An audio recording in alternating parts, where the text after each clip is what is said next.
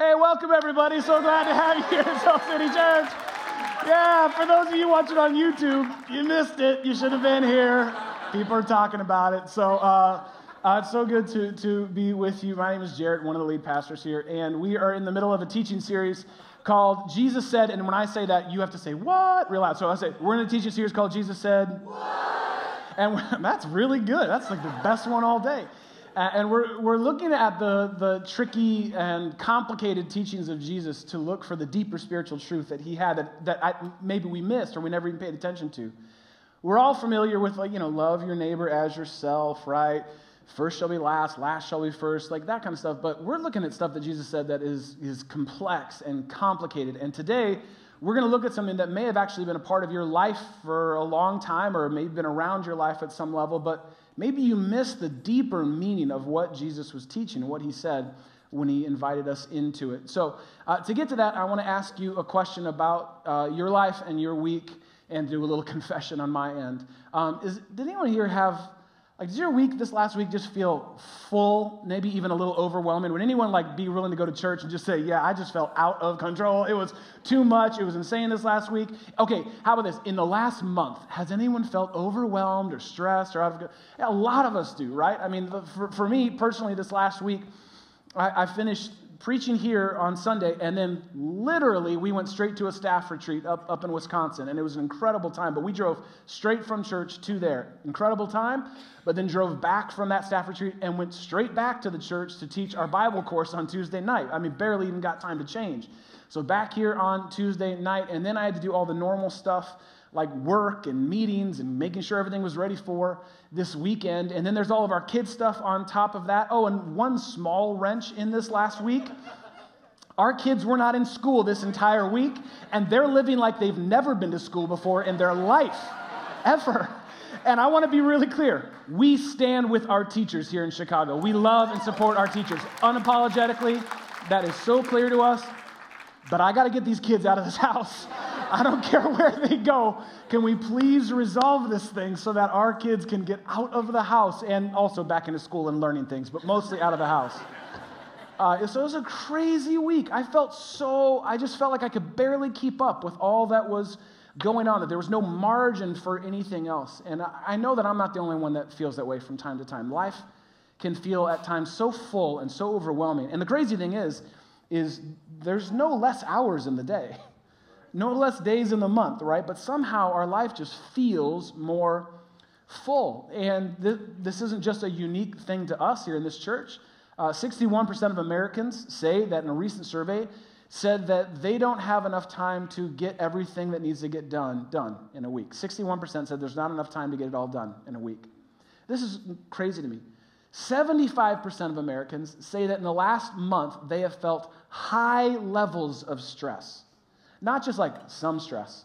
High levels. 3 out of 4 people, most of the people in your aisle, have felt high levels of stress in this last month. There was a Pew Research report done this last year that found of American families, so those who have kids in the home. This is incredible. They found that the average American family spends 37 minutes of meaningful time together a day. 37 minutes, that's it.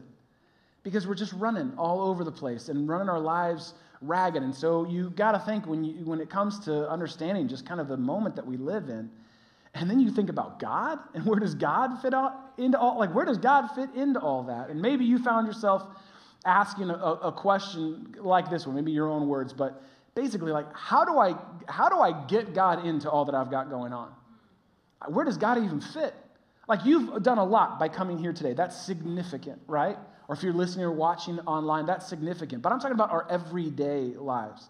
How do I get God into all that I've got going on? How do I incorporate an awareness of God in my everyday life? How do I make time for God? How do I have a relationship with God in my everyday, often overwhelming life? Or maybe think of it this way. How do I not get to the end of my day or the end of my week or the end of my life and miss God?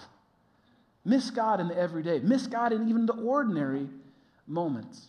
If you've ever struggled with that or wrestled with how to get God into all that you've got going on, here's the good news. Jesus has a plan for that. He already thought about you. He already thought about that. He already knew how we get and where we go.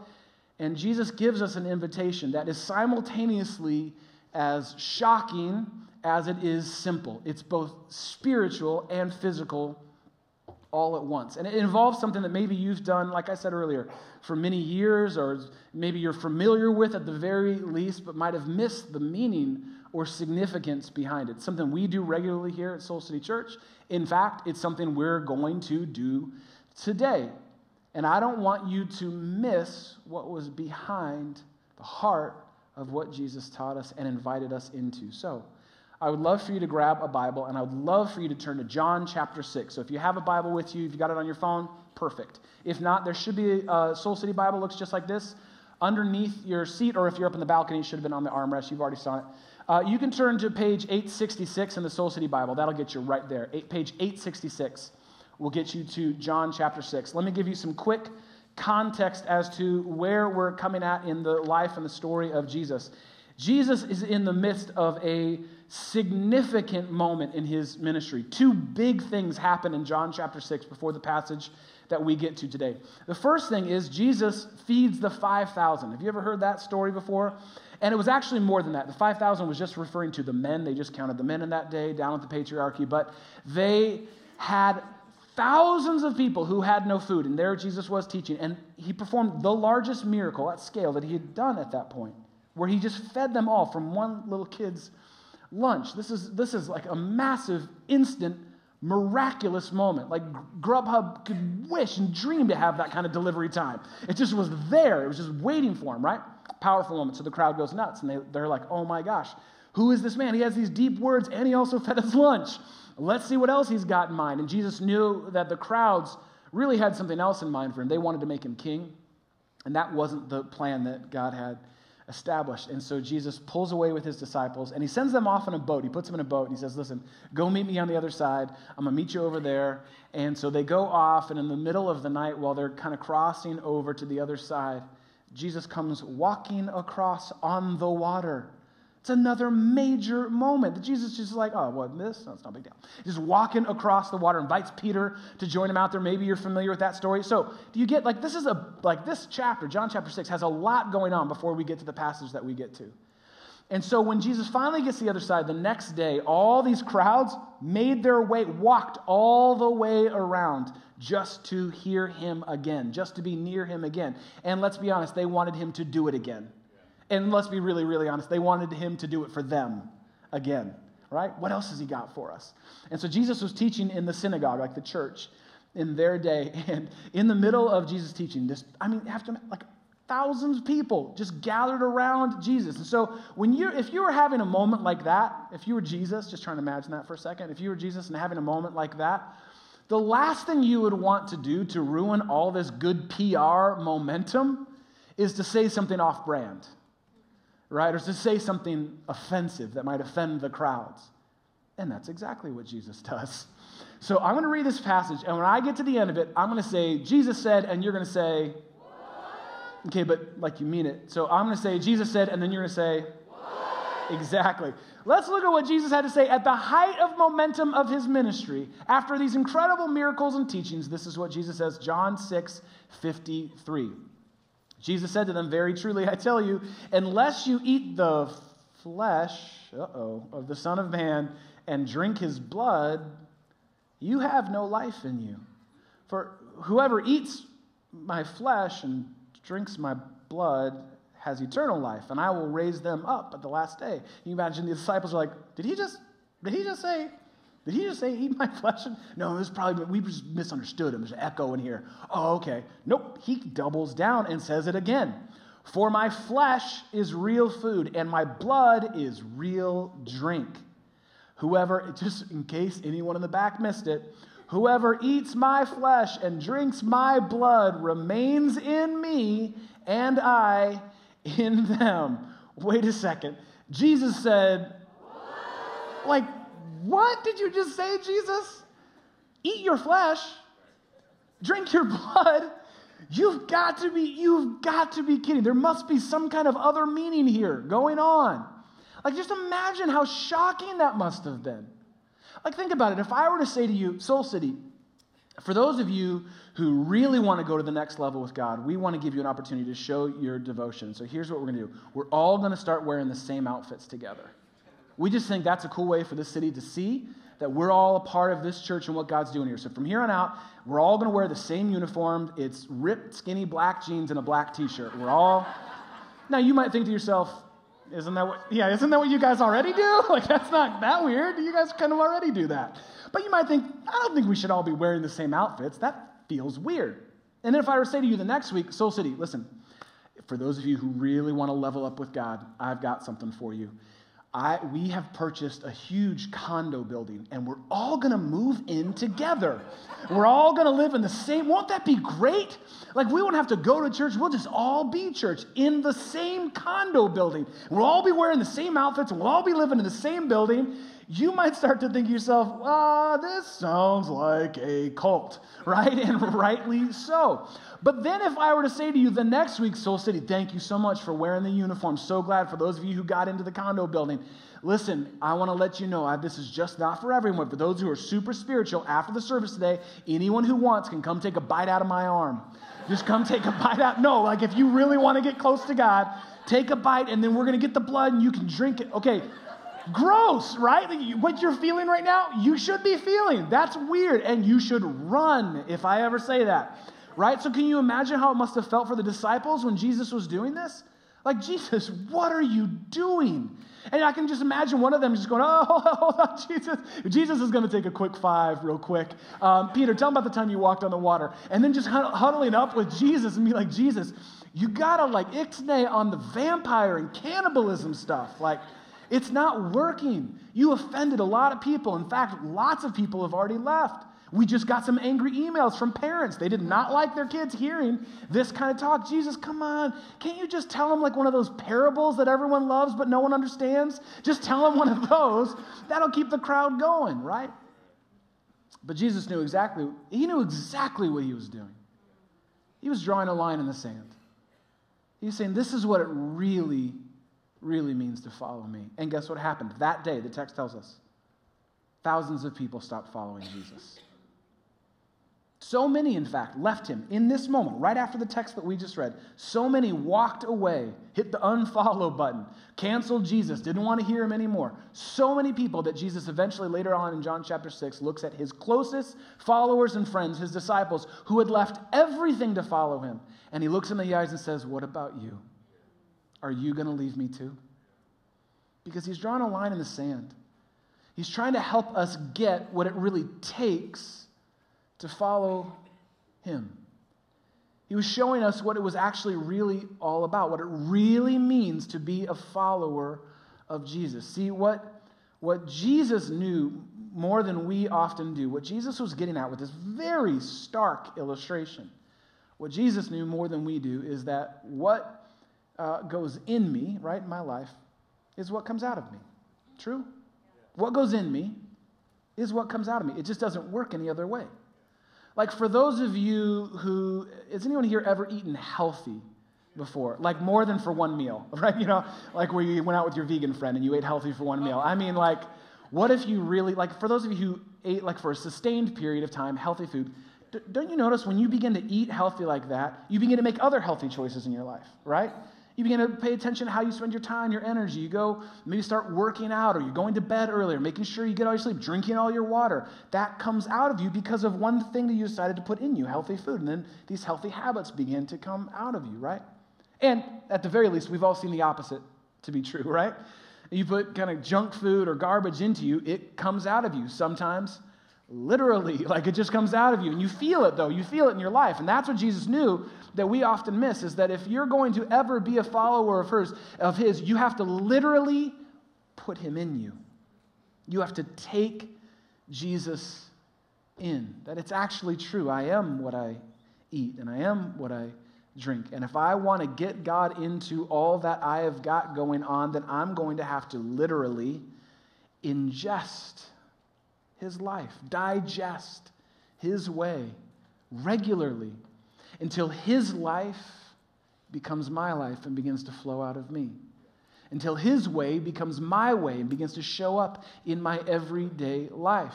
That this following of Jesus is not just a thing of the head, and it's not even just a thing of the heart. That it's like a thing of the guts, like the truth of who you are. Remember when Jesus said, he's quoting an Old Testament passage, and he said, love the Lord your God with all of your heart, with all your soul, with all your mind, with all your strength, all of you. And so what he's saying here is, it takes all of me in all of you for it to come out of you. That's what Jesus, and he's using stark language to help us get that, but that's what he's getting at here.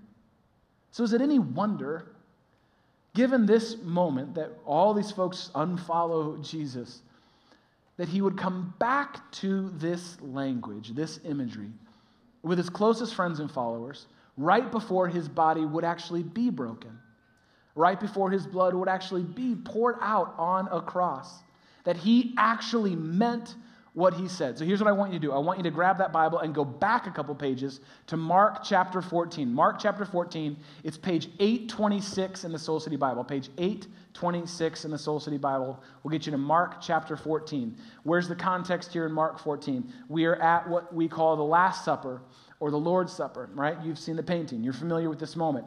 This is just hours before Jesus was falsely arrested and ultimately led to trial and then to a cross, ultimately to an empty tomb. It was God's plan all along, but this is a significant moment.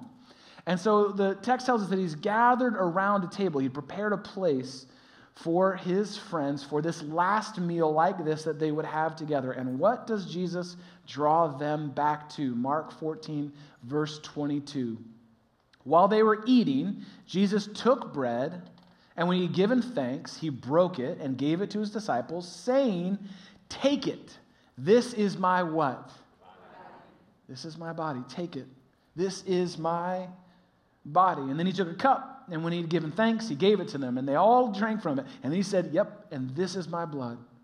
This is the blood of the covenant, the promise of God, which is poured out for many," he said to them. "Truly, I tell you, I will not drink again from the fruit of the vine until that day when I drink it new in the kingdom of God." Do you think any of them in that moment had a flashback to Jesus' teaching in the synagogue where he lost all those fans and followers and going, wait a second, he really means it. He really means this body and this blood, this bread and this cup. There's more going on here. So let me just, by show of hands, how many of you have ever taken what we call communion or Eucharist or the Lord's Supper? How many of you have ever taken communion before, just at some point in your life? I would venture to say, just given kind of whether you grew up in church or not, or you've been to a wedding or someone's, important celebration in someone's life, at church, you've probably taken communion, right? I grew up taking communion. I grew up around church, and there have been many times of receiving those elements, the bread and the cup, that have been very meaningful to me. But if I were to be really honest with you, I didn't really get the meaning of it. It was meaningful, but I didn't know the meaning behind it. And some of this is understandable for lots of us. If you don't totally understand the meaning behind it, is because we have massively overcomplicated this spiritual act, right? And think about just all the different ways that you can receive communion. There's like the classic little bread, little cup, right? There's that. Then there's also the wafers. Anyone ever had the wafers before? Like little Necco wafers for just only made for church. There's that way to do it. There is a form called intinction, which is your big word for the day, where you take the bread and you dip it in the cup, and so you pass the cup along. There's another way that some churches do it where everyone drinks from the same cup. Gross. There's that way of doing it. There's the self-serve where you just kind of do it yourself. You come up and grab it. Or there's the go see the guy in front way where you have to have the person actually serve it to you. There's lots of different ways to do it, which is understandable why it might be confusing or why you might not get the meaning. In fact, there's a legendary story of President Reagan who, despite some evangelical lore around him, was self-admittedly not a very religious man. And so there's actual film footage of this where he was in a church service, and the way that they were doing communion that day is everyone has a piece of bread, they pass the cup down the aisle, and they dip the bread in the cup, and they take it. And when it got to President Reagan, apparently he wasn't paying attention or didn't know what was going on. So the cup came to him, and he just kind of looked around and just drank the whole thing right there, and then just sort of handed it to the next guy, like, I don't know, this one's on you. I don't know what to do. Maybe some more juice will trickle down. I have no idea exactly what to do next. And I love it because it's just so honest. It can be so confusing, mostly, though, because we've overcomplicated it. We've taken this shocking and visceral and meaningful spiritual practice and have gotten religious with it. We've put in all kinds of rules and regulations around it, and we've formalized it and said who can do it and who can't do it and where it has to be done and how often it has to be done. I mean, I remember years ago, Jeannie and I were serving together in Mexico, and came to a service, and we wanted to serve communion, but we didn't have bread and cup with us. And so they're like, well, we have some tortillas and some Fanta. We're like, that'll do. We'll just have to, that will do, because it's the spirit of the thing that we're supposed to get. And the symbolism is actually rich and meaningful. Think about the symbolism that Jesus chose when he took bread. Bread played an incredibly important role in the life of those followers of Jesus and their culture growing up. You know, it was bread that God provided the people of God as they left Egypt or rescued out of Egypt and made their way to the promised land. When there was nothing to eat in the wilderness, God literally let this type of bread, it's called manna, fall every morning, and they were able to get enough just for the day. So important to their story that God is their sustainer and their provider, this miraculous gift from him, right? And throughout all kinds of Jewish feasts and festivals, bread was almost always a part of it. There was leavened bread and unleavened bread. At the table, there was always bread. And so when Jesus comes along early on in his ministry and says, I am the bread of life. I satisfy. I am what God has been baking up from the very beginning of human history. I'm the bread of life. It has incredible meaning. And in the same way, the cup has deep meaning. Wine has deep meaning. Now you think about in that culture, in that day, it was an arid climate in the Middle East, and so water is at a premium. And so it wasn't always easily accessible. And so lots of times the substitute for water at the table was, anyone want to guess? Wine, because you could get grapes and you could make wine that way. And there's fermented wine, which is like the stuff we drink, and unfermented wine, which is basically grape juice. And it was often, always at the table. But it's even deeper than that, because it goes back to the Old Covenant, the Old Testament, where at several different celebrations and services to remember all that God had done, they would pour out a drink offering. They would pour the wine out on the altar to remind themselves of God's covering over their life, God's love for them over their life. And in fact, again, early on in the life and ministry of Jesus, he said unapologetically and incredibly clear, he said, I'm a new kind of wine. And if you try and pour new wine into old wineskins, it doesn't work. The whole thing falls apart. In other words, the new covenant doesn't work in the old covenant's shell. It just doesn't work that way anymore. There's a new way. And so this is incredibly significant that Jesus chose wine to represent his blood, bread to represent his body. And for those of you wondering, wow, does he really actually have real wine? Yeah, I do. And I've been practicing this talk all morning. That's a joke. Jeannie told me to make sure I tell you that that's a joke. That is a joke. That is a joke. But it is real wine. And the significance behind all of this is because at the center of Jewish culture in their day was the table. The table was actually the center.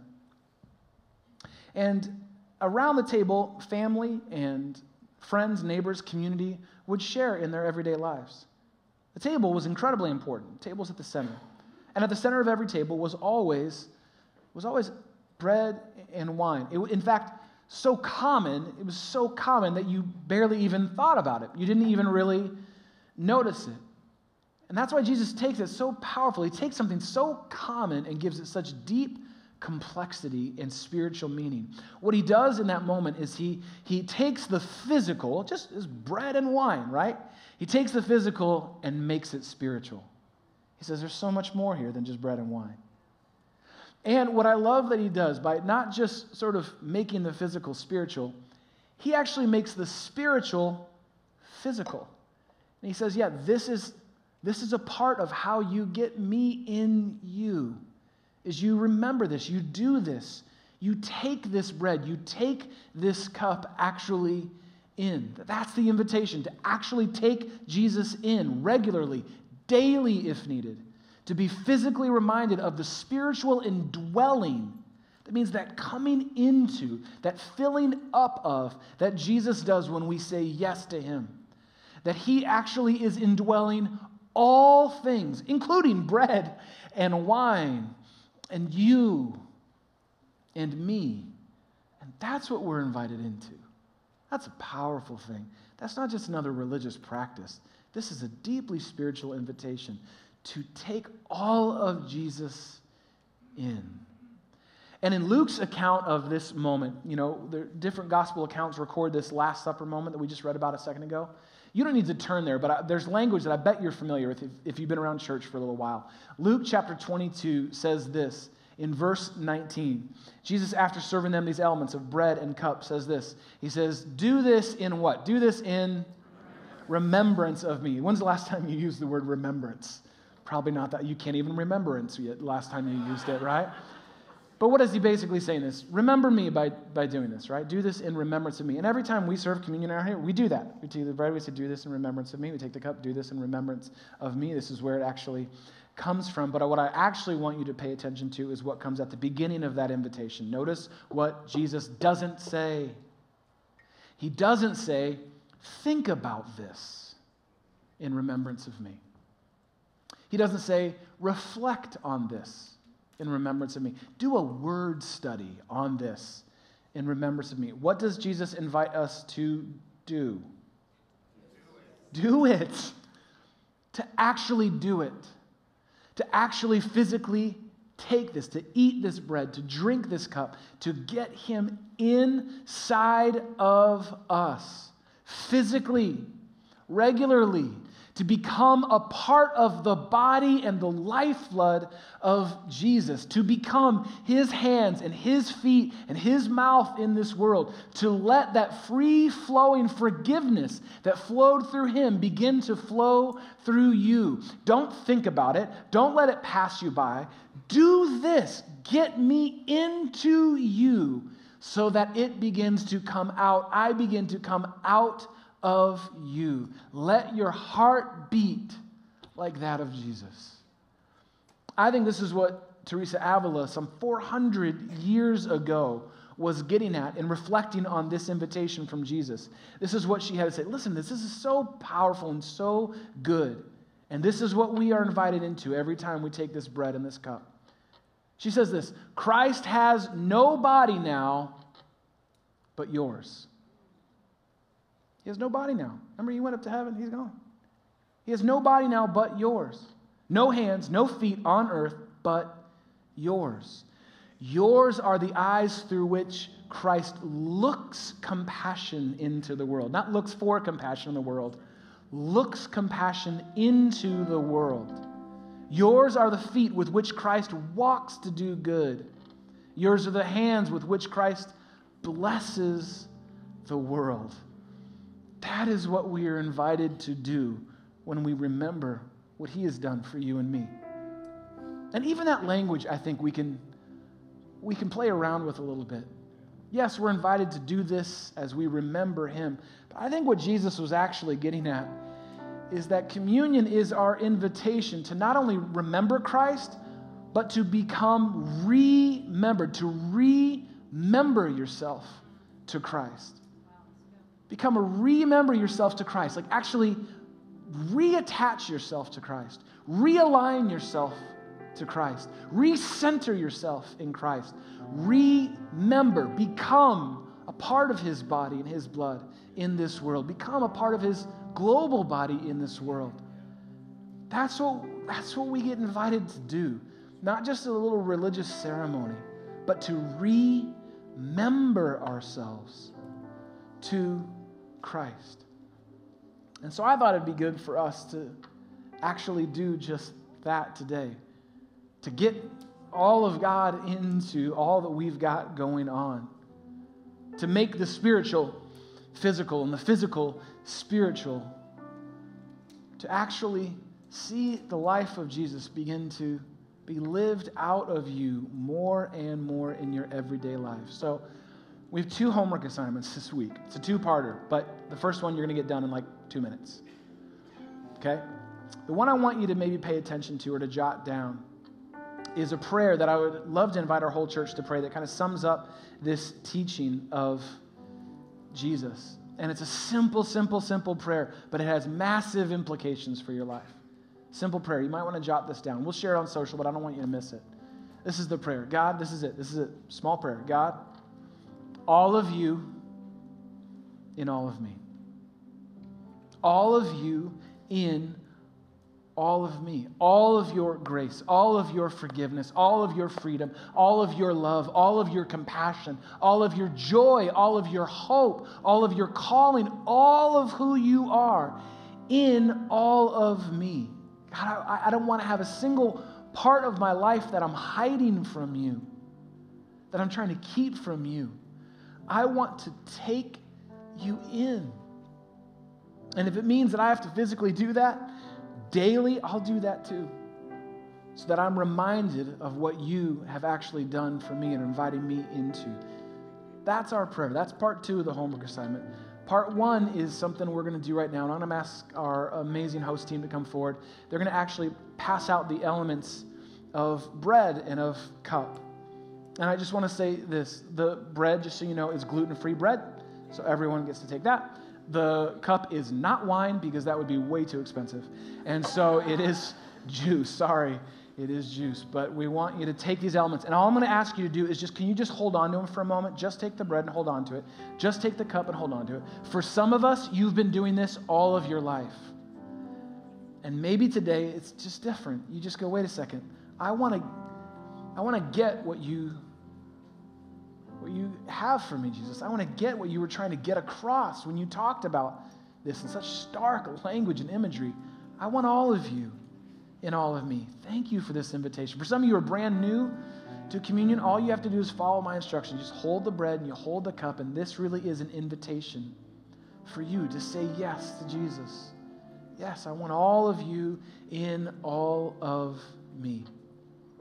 And as our team are passing out the elements, I love just what's happening now is that we hand it to each other. We share it with each other. That's like we would do if we were all at a table together. You just pass it down and we share it with each other. And I feel like I need to say something there's some folks here who need to hear this. As we come to this table right now, as we come to the bread and to the cup, my hunch is that there's some folks here today who are thinking, I don't deserve this. This isn't for me. I don't, like if you knew what I had done, and if God knew, and I guess he kind of does, but let's just pretend he doesn't. If God knew what I've done, I'm not worthy. I don't deserve to be at this table. You don't know what I did this weekend. You don't know what I've done in my life. And maybe there have been times where we've done this practice before and you just let it pass because you're like, no, I don't deserve this. For all the million reasons that you have in your head. Can I just lovingly remind you that at that table where Jesus served his friends and followers, he served communion to Judas, the one who would betray him. Now, would you do that? You know, the elements are going down and gets to Judas. They go, not so fast, Judas, not for you. Because Jesus knew what he was about to do. He even said, he's like, I know what you're about to do. But you're still welcome at this table. Still served him communion. In fact, another text tells us that before he even got to serving them communion, he washed each of their feet, took the form of a servant, knowing that he would be betrayed. Knowing that Peter, the one who was kind of like first out of the boat to follow Jesus, that Peter would actually deny that he even knew Jesus. Not once, not twice, but 3 times. He would deny that he even knew Jesus, and yet Jesus serves him as well. Says, no, there's a seat for you at the table. In fact, all but one of his disciples, John, was the only one to stay and stand with him at the cross. The rest of them abandoned him, went and hid for their own safety, their own lives. Friend, what makes you think that you're not worthy to sit at this table? What could you possibly have done that is greater than God's love for you? That is greater than this invitation of Jesus, his own body broken for you, his own blood poured out for you. that you don't deserve to sit at this table. You are invited. You're welcomed and you're wanted as you are. And the invitation from Jesus is, take this life in. All of me, in all of you. And then it's going to begin to live out of you. What a powerful invitation. And so I thought we could take these elements maybe with just a more open and available heart and life to Jesus today. So let's take that bread that Jesus talked about. Represents his body, but there's something more than physical here. There's a spiritual truth in this. And when we take this bread, we're not just remembering, we are remembering ourselves to him. His body broken and available for you and me. So let's take this bread to remember ourselves to him. Remember, the text tells us in the same way he took that cup. And he said, this is the new covenant, new wine. Covers every sin, every single person, poured out fully and freely for you. And every time you take this in and let it into your system, you're letting the lifeblood of Jesus begin to flow through your veins and in and out of your everyday life. What a powerful invitation we've been given. So let's take the cup together to remember ourselves to him.